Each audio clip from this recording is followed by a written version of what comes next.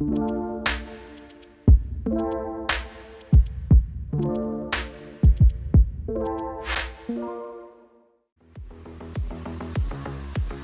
everyone. Are you in that CPD? We're looking at that double glazing, boring window.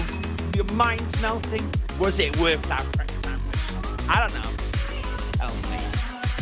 Well, 30 seconds, 26 seconds. It's going to be more interesting than that, than I'll tell you right now. Okay, we're getting there.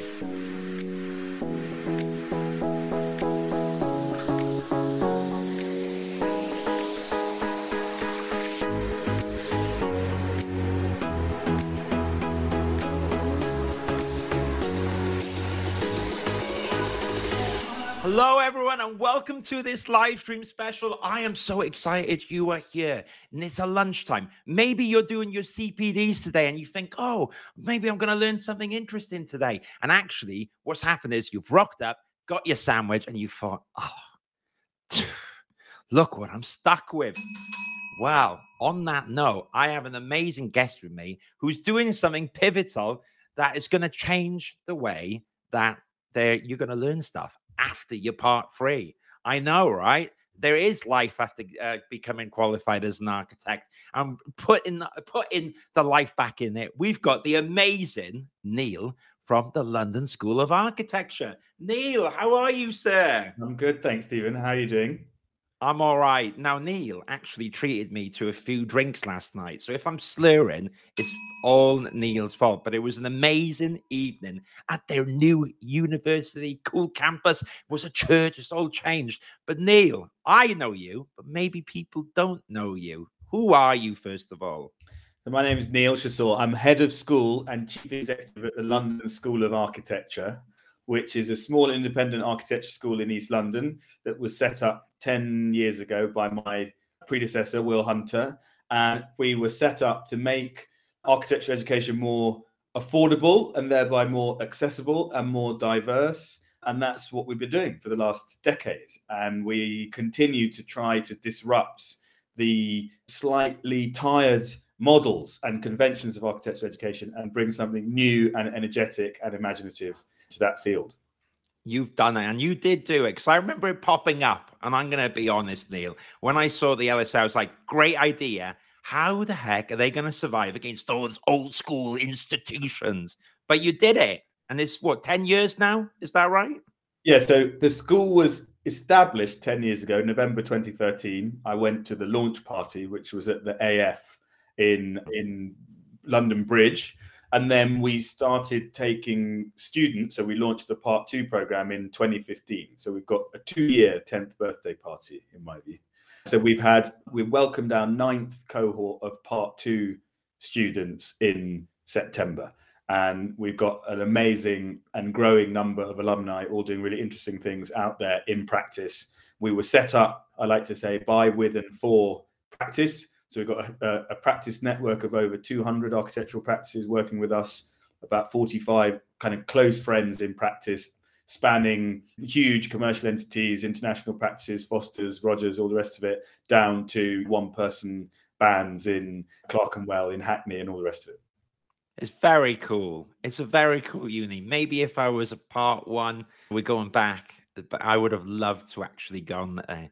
And I think it's really important that we set the scene here, because you had those powers that be back then, and the model in its own way disrupted it. And it's great that the university is there. Now, if you setting up a new university and doing these courses wasn't enough, now along came this other idea of yours and the team, Neal, talking about people in industry, how they're going to learn things, and looking at the existing model there. So where on earth did all this come from? The idea of Part 4, first of all. Yeah, Part 4, essentially modularized learning experiences aimed at people in professional practice. We hope in time, not just in architecture, but actually across the whole span of the built environment. I suppose the idea ultimately came from when I got my first job after finishing my PhD, which was at the RIBA. And I'm an architectural historian by training. Right. And I suppose most architectural historians who've worked for the RIBA tend to work in the library or in the collections. And because I wasn't paying much attention, I ended up working in the practice department.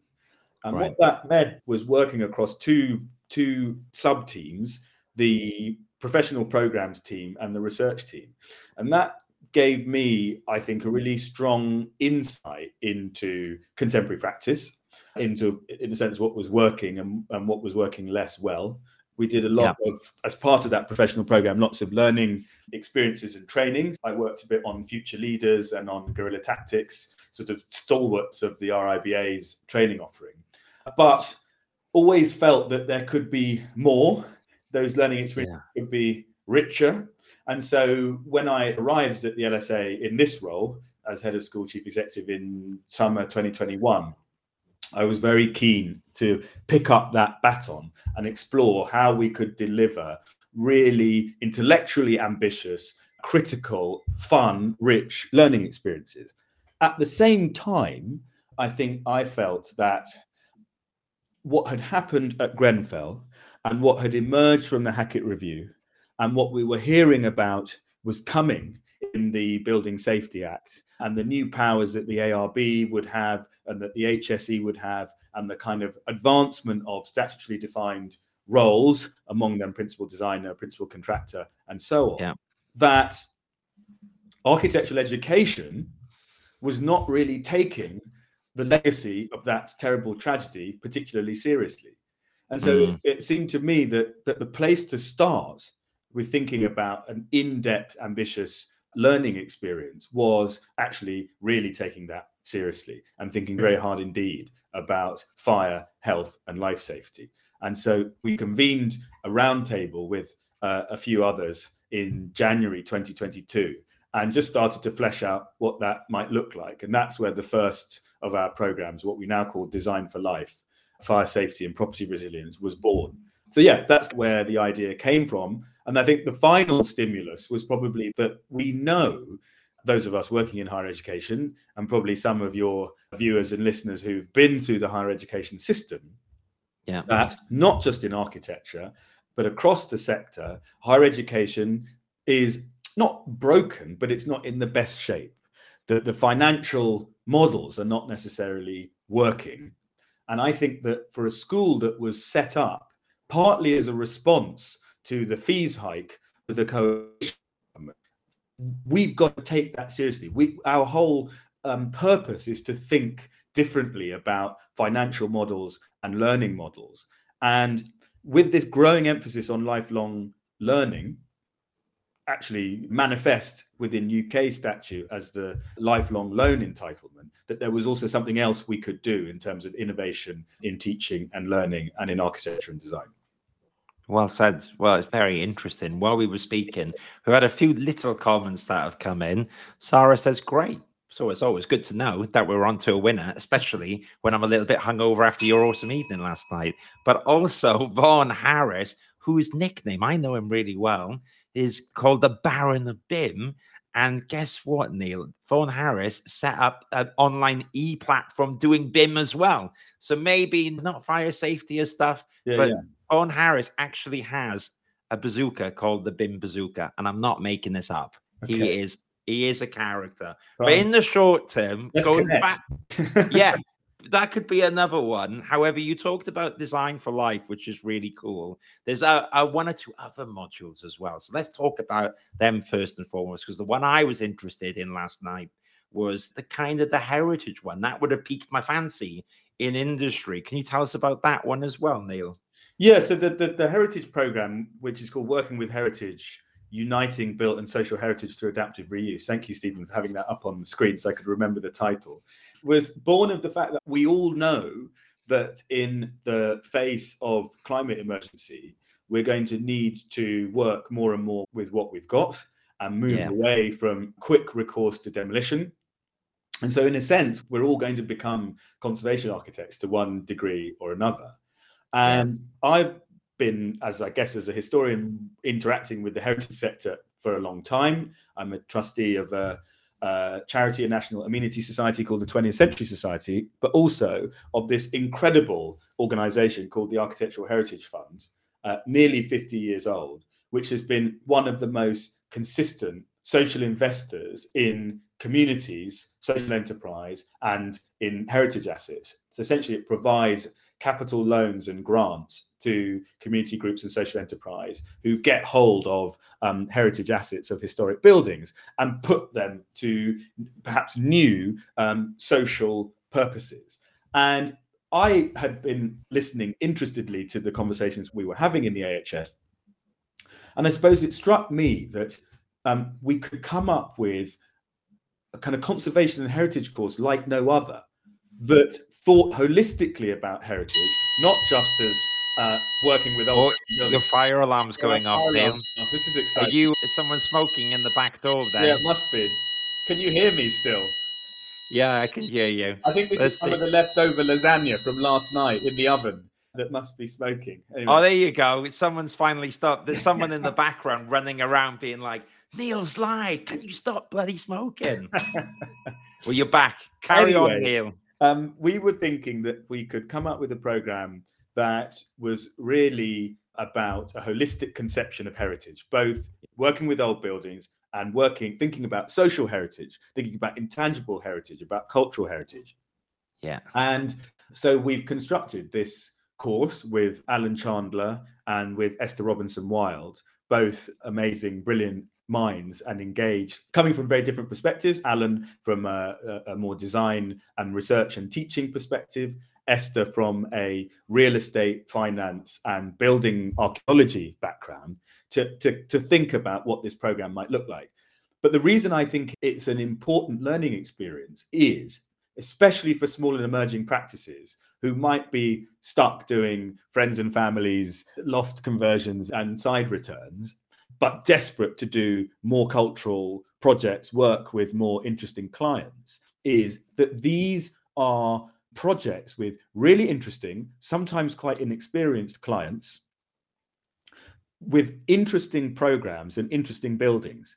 And for those practices that are looking for a stepping stone to winning work through public procurement frameworks, actually the sorts of projects and ways of thinking that we'll be introducing learners to will allow them to start to gain experience in typologies and with buildings that otherwise they'd be almost locked out of. It's got a kind of ethical motivation, but there's something I think quite robust about diversifying your business and cultivating a business development strategy that can help you win this kind of work and then graduate onto even bigger and more ambitious projects. I think so. I think it's quite exciting, right? It's so exciting that it set your fire alarms off. Yeah. But it is really interesting stuff. Now, me and you, there was a nice gathering last night. Now, because I've had a few drinks last night, the layers are gone, right? I'm just going to say it like it is. But what I love about these courses is the agenda here is purely to inform the person, right? There's no hidden angle. There's like the quote in life, there's a free lunch doesn't exist. And where I'm going with that is that these are very different than a typical CPD that people will have experienced. Neal, can you walk us through why you've done this course differently and how, if someone signs up to it, how different it's going to be than rocking up, having a sandwich, listening to a little bit of the talk, and there's going to be maybe a nice banner there with where you can spec in the product as an architect? Yeah. Well, myself and colleagues, we talk a lot to practice, and we were hearing time and time again that there was kind of dissatisfaction with the kind of commercial CPD market, constantly feeling like you were being flogged something, not necessarily the most interesting lectures, not very good sandwiches in some cases. And at exactly the same time, the ARB published their extensive review of CPD. And so we felt emboldened by the fact that the ARB were hearing that from a much larger cross-section of practice than we could possibly have spoken to. And it was the same, it was the same stuff coming up.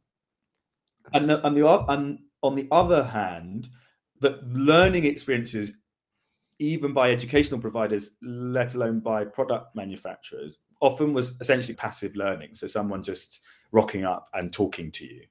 And that challenge. And so we started to think, what would a more active learning experience look like?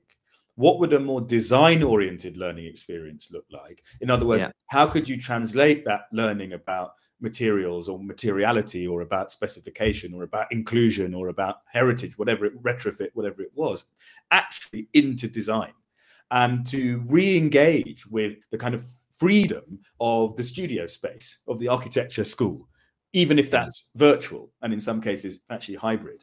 And that's very much underpinned the kind of pedagogical approach that we've taken to developing these courses. We don't really think there's much like it out there on the market. They are very thoughtful learning experiences that are challenging the conventions of architectural pedagogy, I think, even at part 2, let alone in terms of post-qualification learning at part 4. Yeah, I love the course. And just for anyone, just for context here, I'm not being paid to do this. It's a good course. And that's why it's on here. We don't take sponsorships here, except Autodesk. If you do want to throw money at me, I will put your banner up on here. I can be bought from them. But I like this course. And I wanted to talk about as well, Neal, investing in yourself, because it's a tricky subject as an architect. Sometimes we are under financial pressures, all this stuff. We all know it's not the highest paid industry per se. That being said, though, and I think that the price of the course is quite modest, but I think that I wanted to talk about that subject because I've done career coaching, Neal, and my opinion is if you're not prepared to invest in yourself, how can you expect anyone else to invest in yourself? How do you feel about that whole notion of looking out for yourself, improving yourself, upskilling yourself? Maybe you get better career opportunities on the back of that initial investment. Yeah, I couldn't agree more. And I think not only is there the imperative of these new competency frameworks, which are going to be required by the regulators. Yeah, I think investing in yourself, skilling up, the industry is changing very fast. The society and the economy are going to change increasingly rapidly as we try to address potentially catastrophic climate and ecological breakdown. So this is a very good time to diversify your skills and to make your businesses more resilient and invest not only in yourself, but also in your colleagues. And that's why we are unashamed of the kind of criticality and intellectual ambition of the programs that we've built. We've been very careful to make sure that each of the programs that we're piloting at the moment have a kind of a sort of real commercial advantage, and pay close attention to practices' needs as a business. This is not just interesting stuff. It's supposed to provide tangible, meaningful benefits to people's businesses. I think so. And I think it's quite reasonable, actually. 5 sessions for an inclusion in practice for £300. Neal, my rate's higher per hour. So you're getting a bargain if you go for this. And the other thing about that I was going to say is, why not? And this is a bit cheeky, but I'm going to say it anyways. You can't do anything, Neal, because it's my show. But if you're bored of the stuff that your practice is saying, just mention it to your boss that there's this cheap course online that you've seen from the LSA, and maybe you'll get something interesting to do rather than falling to sleep at the wheel. Now, on that point, last night you talked about, and you had this cool guy that was there that's been working with you on how to make these courses interesting, how to engage, how to stimulate things. I'd love to know how it's different than a standard e-learning, watch a video, free options. Whoops, got the wrong option. Go back again. How are you making this experience special than something that is boring? Yeah. So I think through a number of ways. First of all, by flipping the classroom and turning potentially what could be passive learning experiences into much more active ones. So each program has an amount of directly delivered content, actually often workshops rather than just lectures and then Q&As. So that will mean, in some cases, roundtables, live assessments. There's a whole kind of range of learning interactions that we've come up with. And then alongside that is what we've called a series of, or what I call a series of interstitial learning experiences that connects those sessions. So for every course, you have a workbook, which is a set of exercises, design exercises or strategic exercises. For example, in Design for Life, our course leader, Liam Ross, has come up with a series of almost classic case studies based on the 7 purpose groups in ADB. In the Heritage course, those design exercises are going to focus on a kind of scenario and brief So you're testing your ideas, you're thinking about heritage on a kind of speculative design. You also have a reader, which is a kind of set of mind-expanding media resources, some of which will be text-based. We're going to be recording a lot of podcasts, interviews, and so on. And then a toolbox, so a set of resources that can actually be used and applied back in practice. And the model that we're planning to test with the heritage course there is to create a kind of shared wiki, so that over the course of the program, not only the course leaders, but also the course participants are adding to that wiki, which might be bits of regulation, bits of guidance, bits of policy, but with a kind of commentary about what's useful in them, what's not useful in them, how have other people used them. So there's this kind of shared outputs, this sort of shared artifact, which has a legacy beyond the course.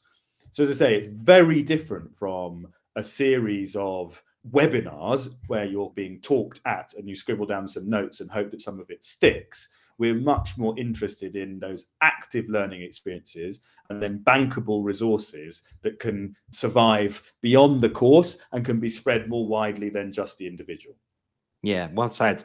And it's I think interactive stuff like that journey of learning is going to be enriching, but also I don't see any negatives that can come on the back of it. The fact that you do these things, I can guarantee that employers would also be interested in that skill set, in someone that's pursuing knowledge as well. So I think stuff like this, why I love talking about it, it propels careers forwards. And I think that's the point, isn't it? I had a few friends, they get their qualifications as an architect. Before I went to the LSA last night, I went quickly to my mates at an architecture practice, and I was like, hey, you're an architect now, how does it feel? And he's like, what's next? And I think we have to, you go from the part 1, part 2, part 3 structure.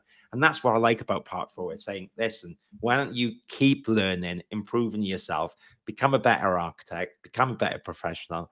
And I think that only opportunity is going to come from that, personally. Yeah. Do you agree with that notion then, Neal? Is that's the way to go? Do you think that some people get that anticlimax when they get their part 3 and don't know what to do next? Possibly. It's a long slog. And I get some of the criticisms that seem to be leveled against, for example, the new competency regime that the RIBA and ARB are championing. This is yet another fee. This is yet another thing I have to do. I've studied for a long time. I'm being underpaid. Why should I? I think that in the medium to long term, this is the way that education is moving. And I think that will include professional education, that we will need to keep up with rapidly changing technology, legislative frameworks, regulatory frameworks, and so on. And people will move much more with greater agility across the industry. People are going to have more varied careers. And I understand why that can feel threatening, in particular to what are called the closed professions, including architects, which are predicated on having mastered a body of knowledge which is effectively rented to the public in exchange for some privileges, right? You have to meet a certain threshold of qualification in order to have the privilege of calling yourself an architect, which is a statutorily protected title. I understand all of that. But I think we need to see architecture, see construction, see development, see the built environment in a much wider landscape where learning across the career span is changing.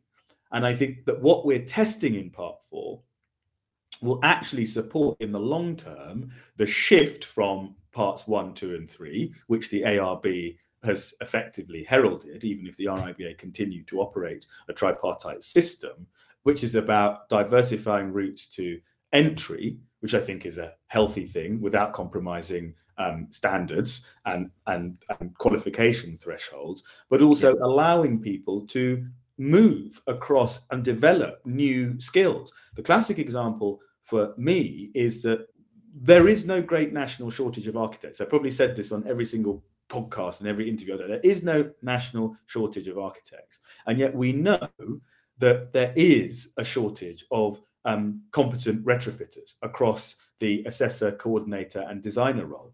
So we should be creating learning experiences that are creating a diverse workforce to meet that demand, They're gaining knowledge, skills, and experience, honing good behaviors, in other words, becoming competent in fields actually very directly related to architecture. And then they should be able to take additional design modules that might allow them to enter the profession in a way that they can't really do at the moment, and certainly not in an affordable way. So I think thinking in this modular way and thinking about sophisticated pedagogy and learning experiences will actually be good for the accessibility and diversity of the industry as a whole. Yeah, well said. I'm a big supporter of the path. I think we need stuff like this, a little bit different than what potentially the current offering is, to mix it up. Now, I'm fortunate that you're here, Neal, because you're at the forefront of this, the trailblazer, so on and so forth. LSA was pioneering then, but you touched upon something of there's going to be change inbound. The ARB is talking about shifting it up. And initially, I met you when you did a presentation talking about how the LSA's changed. Now, this is all changing. Now, this is all anecdotal because it's all going to change. However, where do you think it's all going, Neal, in your gut instinct? Like, where is the state of the architecture industry going / academic industry going, in your opinion? Where can you see it going? God, that is a hard question. I think there's two things to say. First of all, as I said, the school is 10 years old, and that's not that old at all. And we had a pretty bold mission there. We adopted the UN SDGs, so all of our students' thesis projects would describe how they were meeting SDGs. We were very ahead of the curve in terms of reviving a much more kind of industry-rooted, industry-oriented education. But if you think about what's happened between 2013 and 2023 in our industry, right? Grenfell, which I've already mentioned, Brexit, the collapse of Carillion, the declaration of a climate emergency, some quite major shifts in the way that we think about practice, in the way that we think about wider industry. I don't see that rate of change slowing down anytime soon. There wasn't a conversation about AI really in 2013 and the implications that might have for design. Yeah.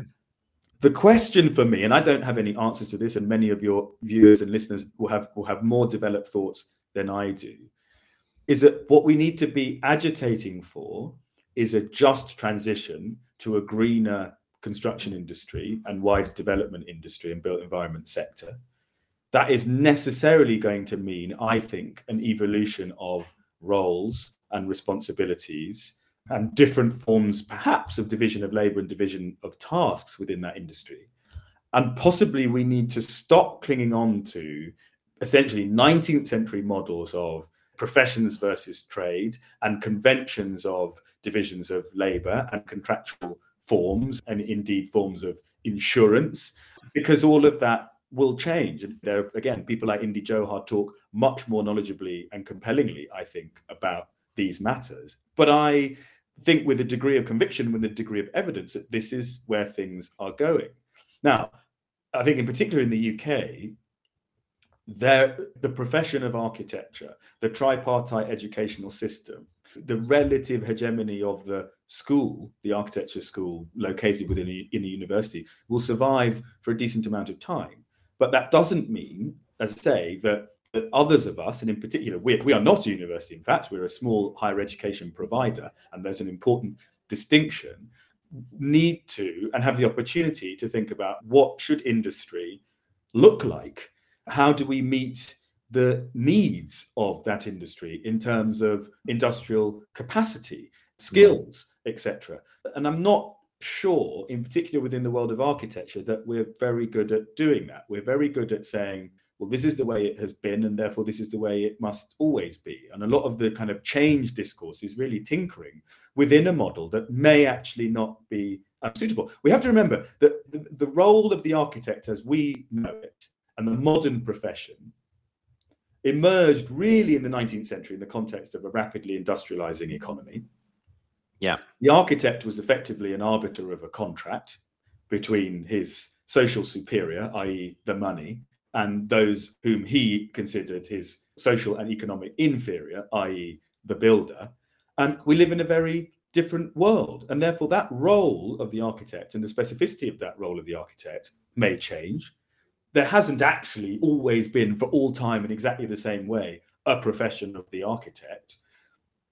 In the context of the rapid changes that are going to happen if we're to survive as a species and on this planet, may mean that different division of labor, different definitions of roles may actually deliver safer, more fulfilling, more sustainable, intersecting built and natural environments than the current model. It's a lot of change, and I think you're giving the glimpse in there, but we'll have to see which way the cookie crumbles. Now, Neal, I get a glimpse of your sense of humor, a few other things as well. But what I'd love to know is, with all these challenges and all this change, there's also some cool stuff happening as well. And I just like to know what really excites you at the moment in terms of where you are. You've got the Part 4, the LSA, all that stuff. What really at the moment keeps you going with all of this stuff going on? It all keeps me going. We're doing, I think, really interesting, amazing stuff, or my colleagues are, in terms of access and outreach, which I think is core to our foundational mission under the aegis of what we call Part 0. So this afternoon, in fact, we've got a program aimed at A-level students, an extended project qualification starting, that will be the first dedicated architecture built environment EPQ program ever. We have got our Saturday Club as part of the National Saturday Club launching on Saturday. We've got these incredible courses on Part 4. We've just moved to, as you saw last night, this, and I've seen before, this extraordinary building in Dalston, which any of your viewers and listeners are welcome to come and see. We're in an old parish hall, and some of these questions that our students are trying to explore in their work around adaptive reuse, around resilience, around the kind of civic identity and civic infrastructure, about community engagement and participation, we're all living that actually right now in this building, which we're painting beautiful raspberry pink and green and yellow in various places. That's getting us and getting me very excited and keeping us going. And that despite all the shit in the world and lots of things going wrong, that there is a kind of optimism, that there are opportunities to think differently and to test ideas, and in particular to work with partners in industry who feel the same. And these are kind of shoots of optimism. And I think that is a very big part of what the LSA has always tried to do. It remains, after 2.5 years, an immense privilege to have the freedom and latitude to try things out and to try and push the envelope. I love it. Well, you definitely push a lot of envelopes in a good way, Neal, and we've got to keep on going. Now, before we give the links to everyone where they can find the course, find the LSA and stuff, I like to flip the script, which is dangerous with you because you're too smart. But maybe you got 1 or 2 questions that you can fire upon me about the state of the industry, the architecture social, could be about recruitment, could be about anything. What have you got, Neal, that you're going to throw at me? Well, I am keen to know from you about what changes you are picking up in industry and whether you think we're going to tinker around or whether some more fundamental change is coming and indeed is possible. Great, good question. So in terms of it as an industry, it's quite interesting that one of the old directors told me before that, when resi goes up, commercial goes down, vice versa. And I think what's happening in the current state of the market is that we're seeing a lot of big architecture practices making redundancies, but they're typically working on large scale housing, certain sectors like that. And you talked earlier about commercial retrofit. Now that's hot.